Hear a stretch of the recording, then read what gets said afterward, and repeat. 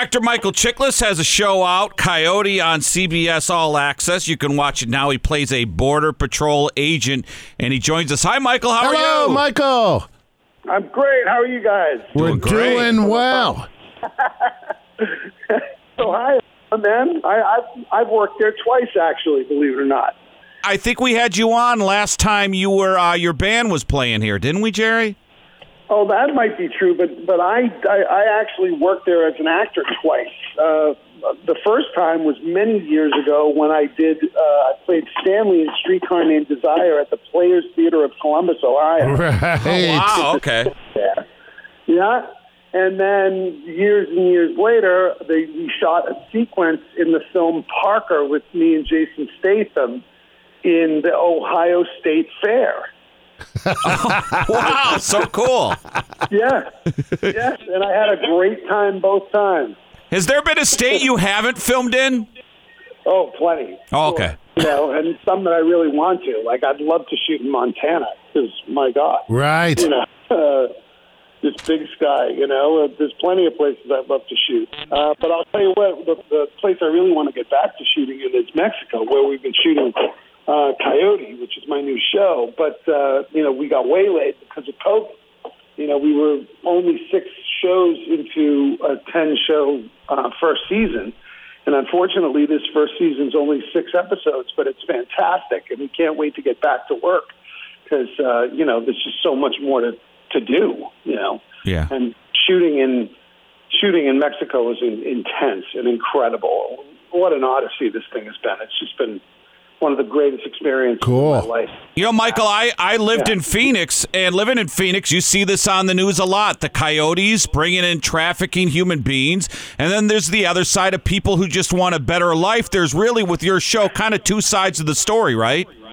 Absolutely. Well, what I loved about it was when my old friend Michelle McLaren brought it to me a couple of years ago. Michelle, you know her work from Breaking Bad. She directed more episodes of Breaking Bad than anybody else, and one of the executive producers of that show, and she's done Game of Thrones and The Walking Dead. She's one of the best directors in the business.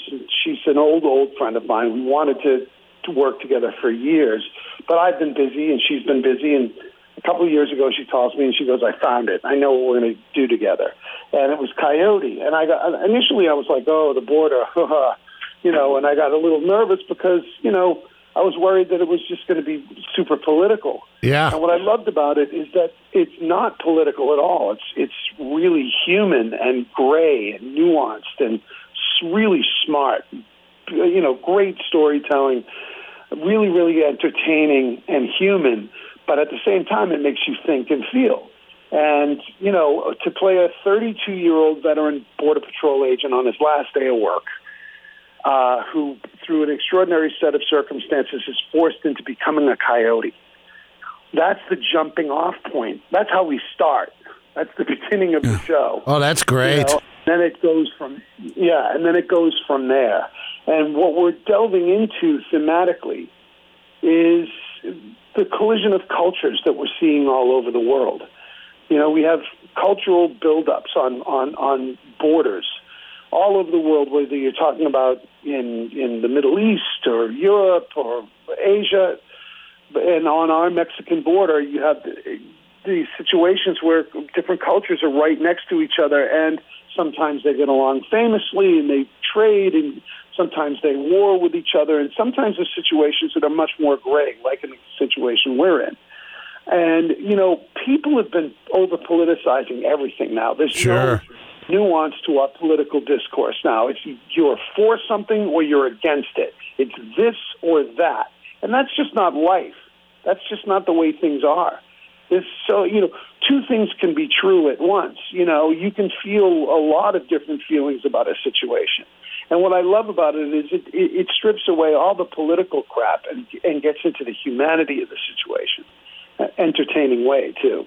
Well said. When people hear the name Michael Chiklis, they always think the Shield and the Commish. Well, while we're waiting for your call, we got to giggling about that one season of American Horror Story. That was a weird show.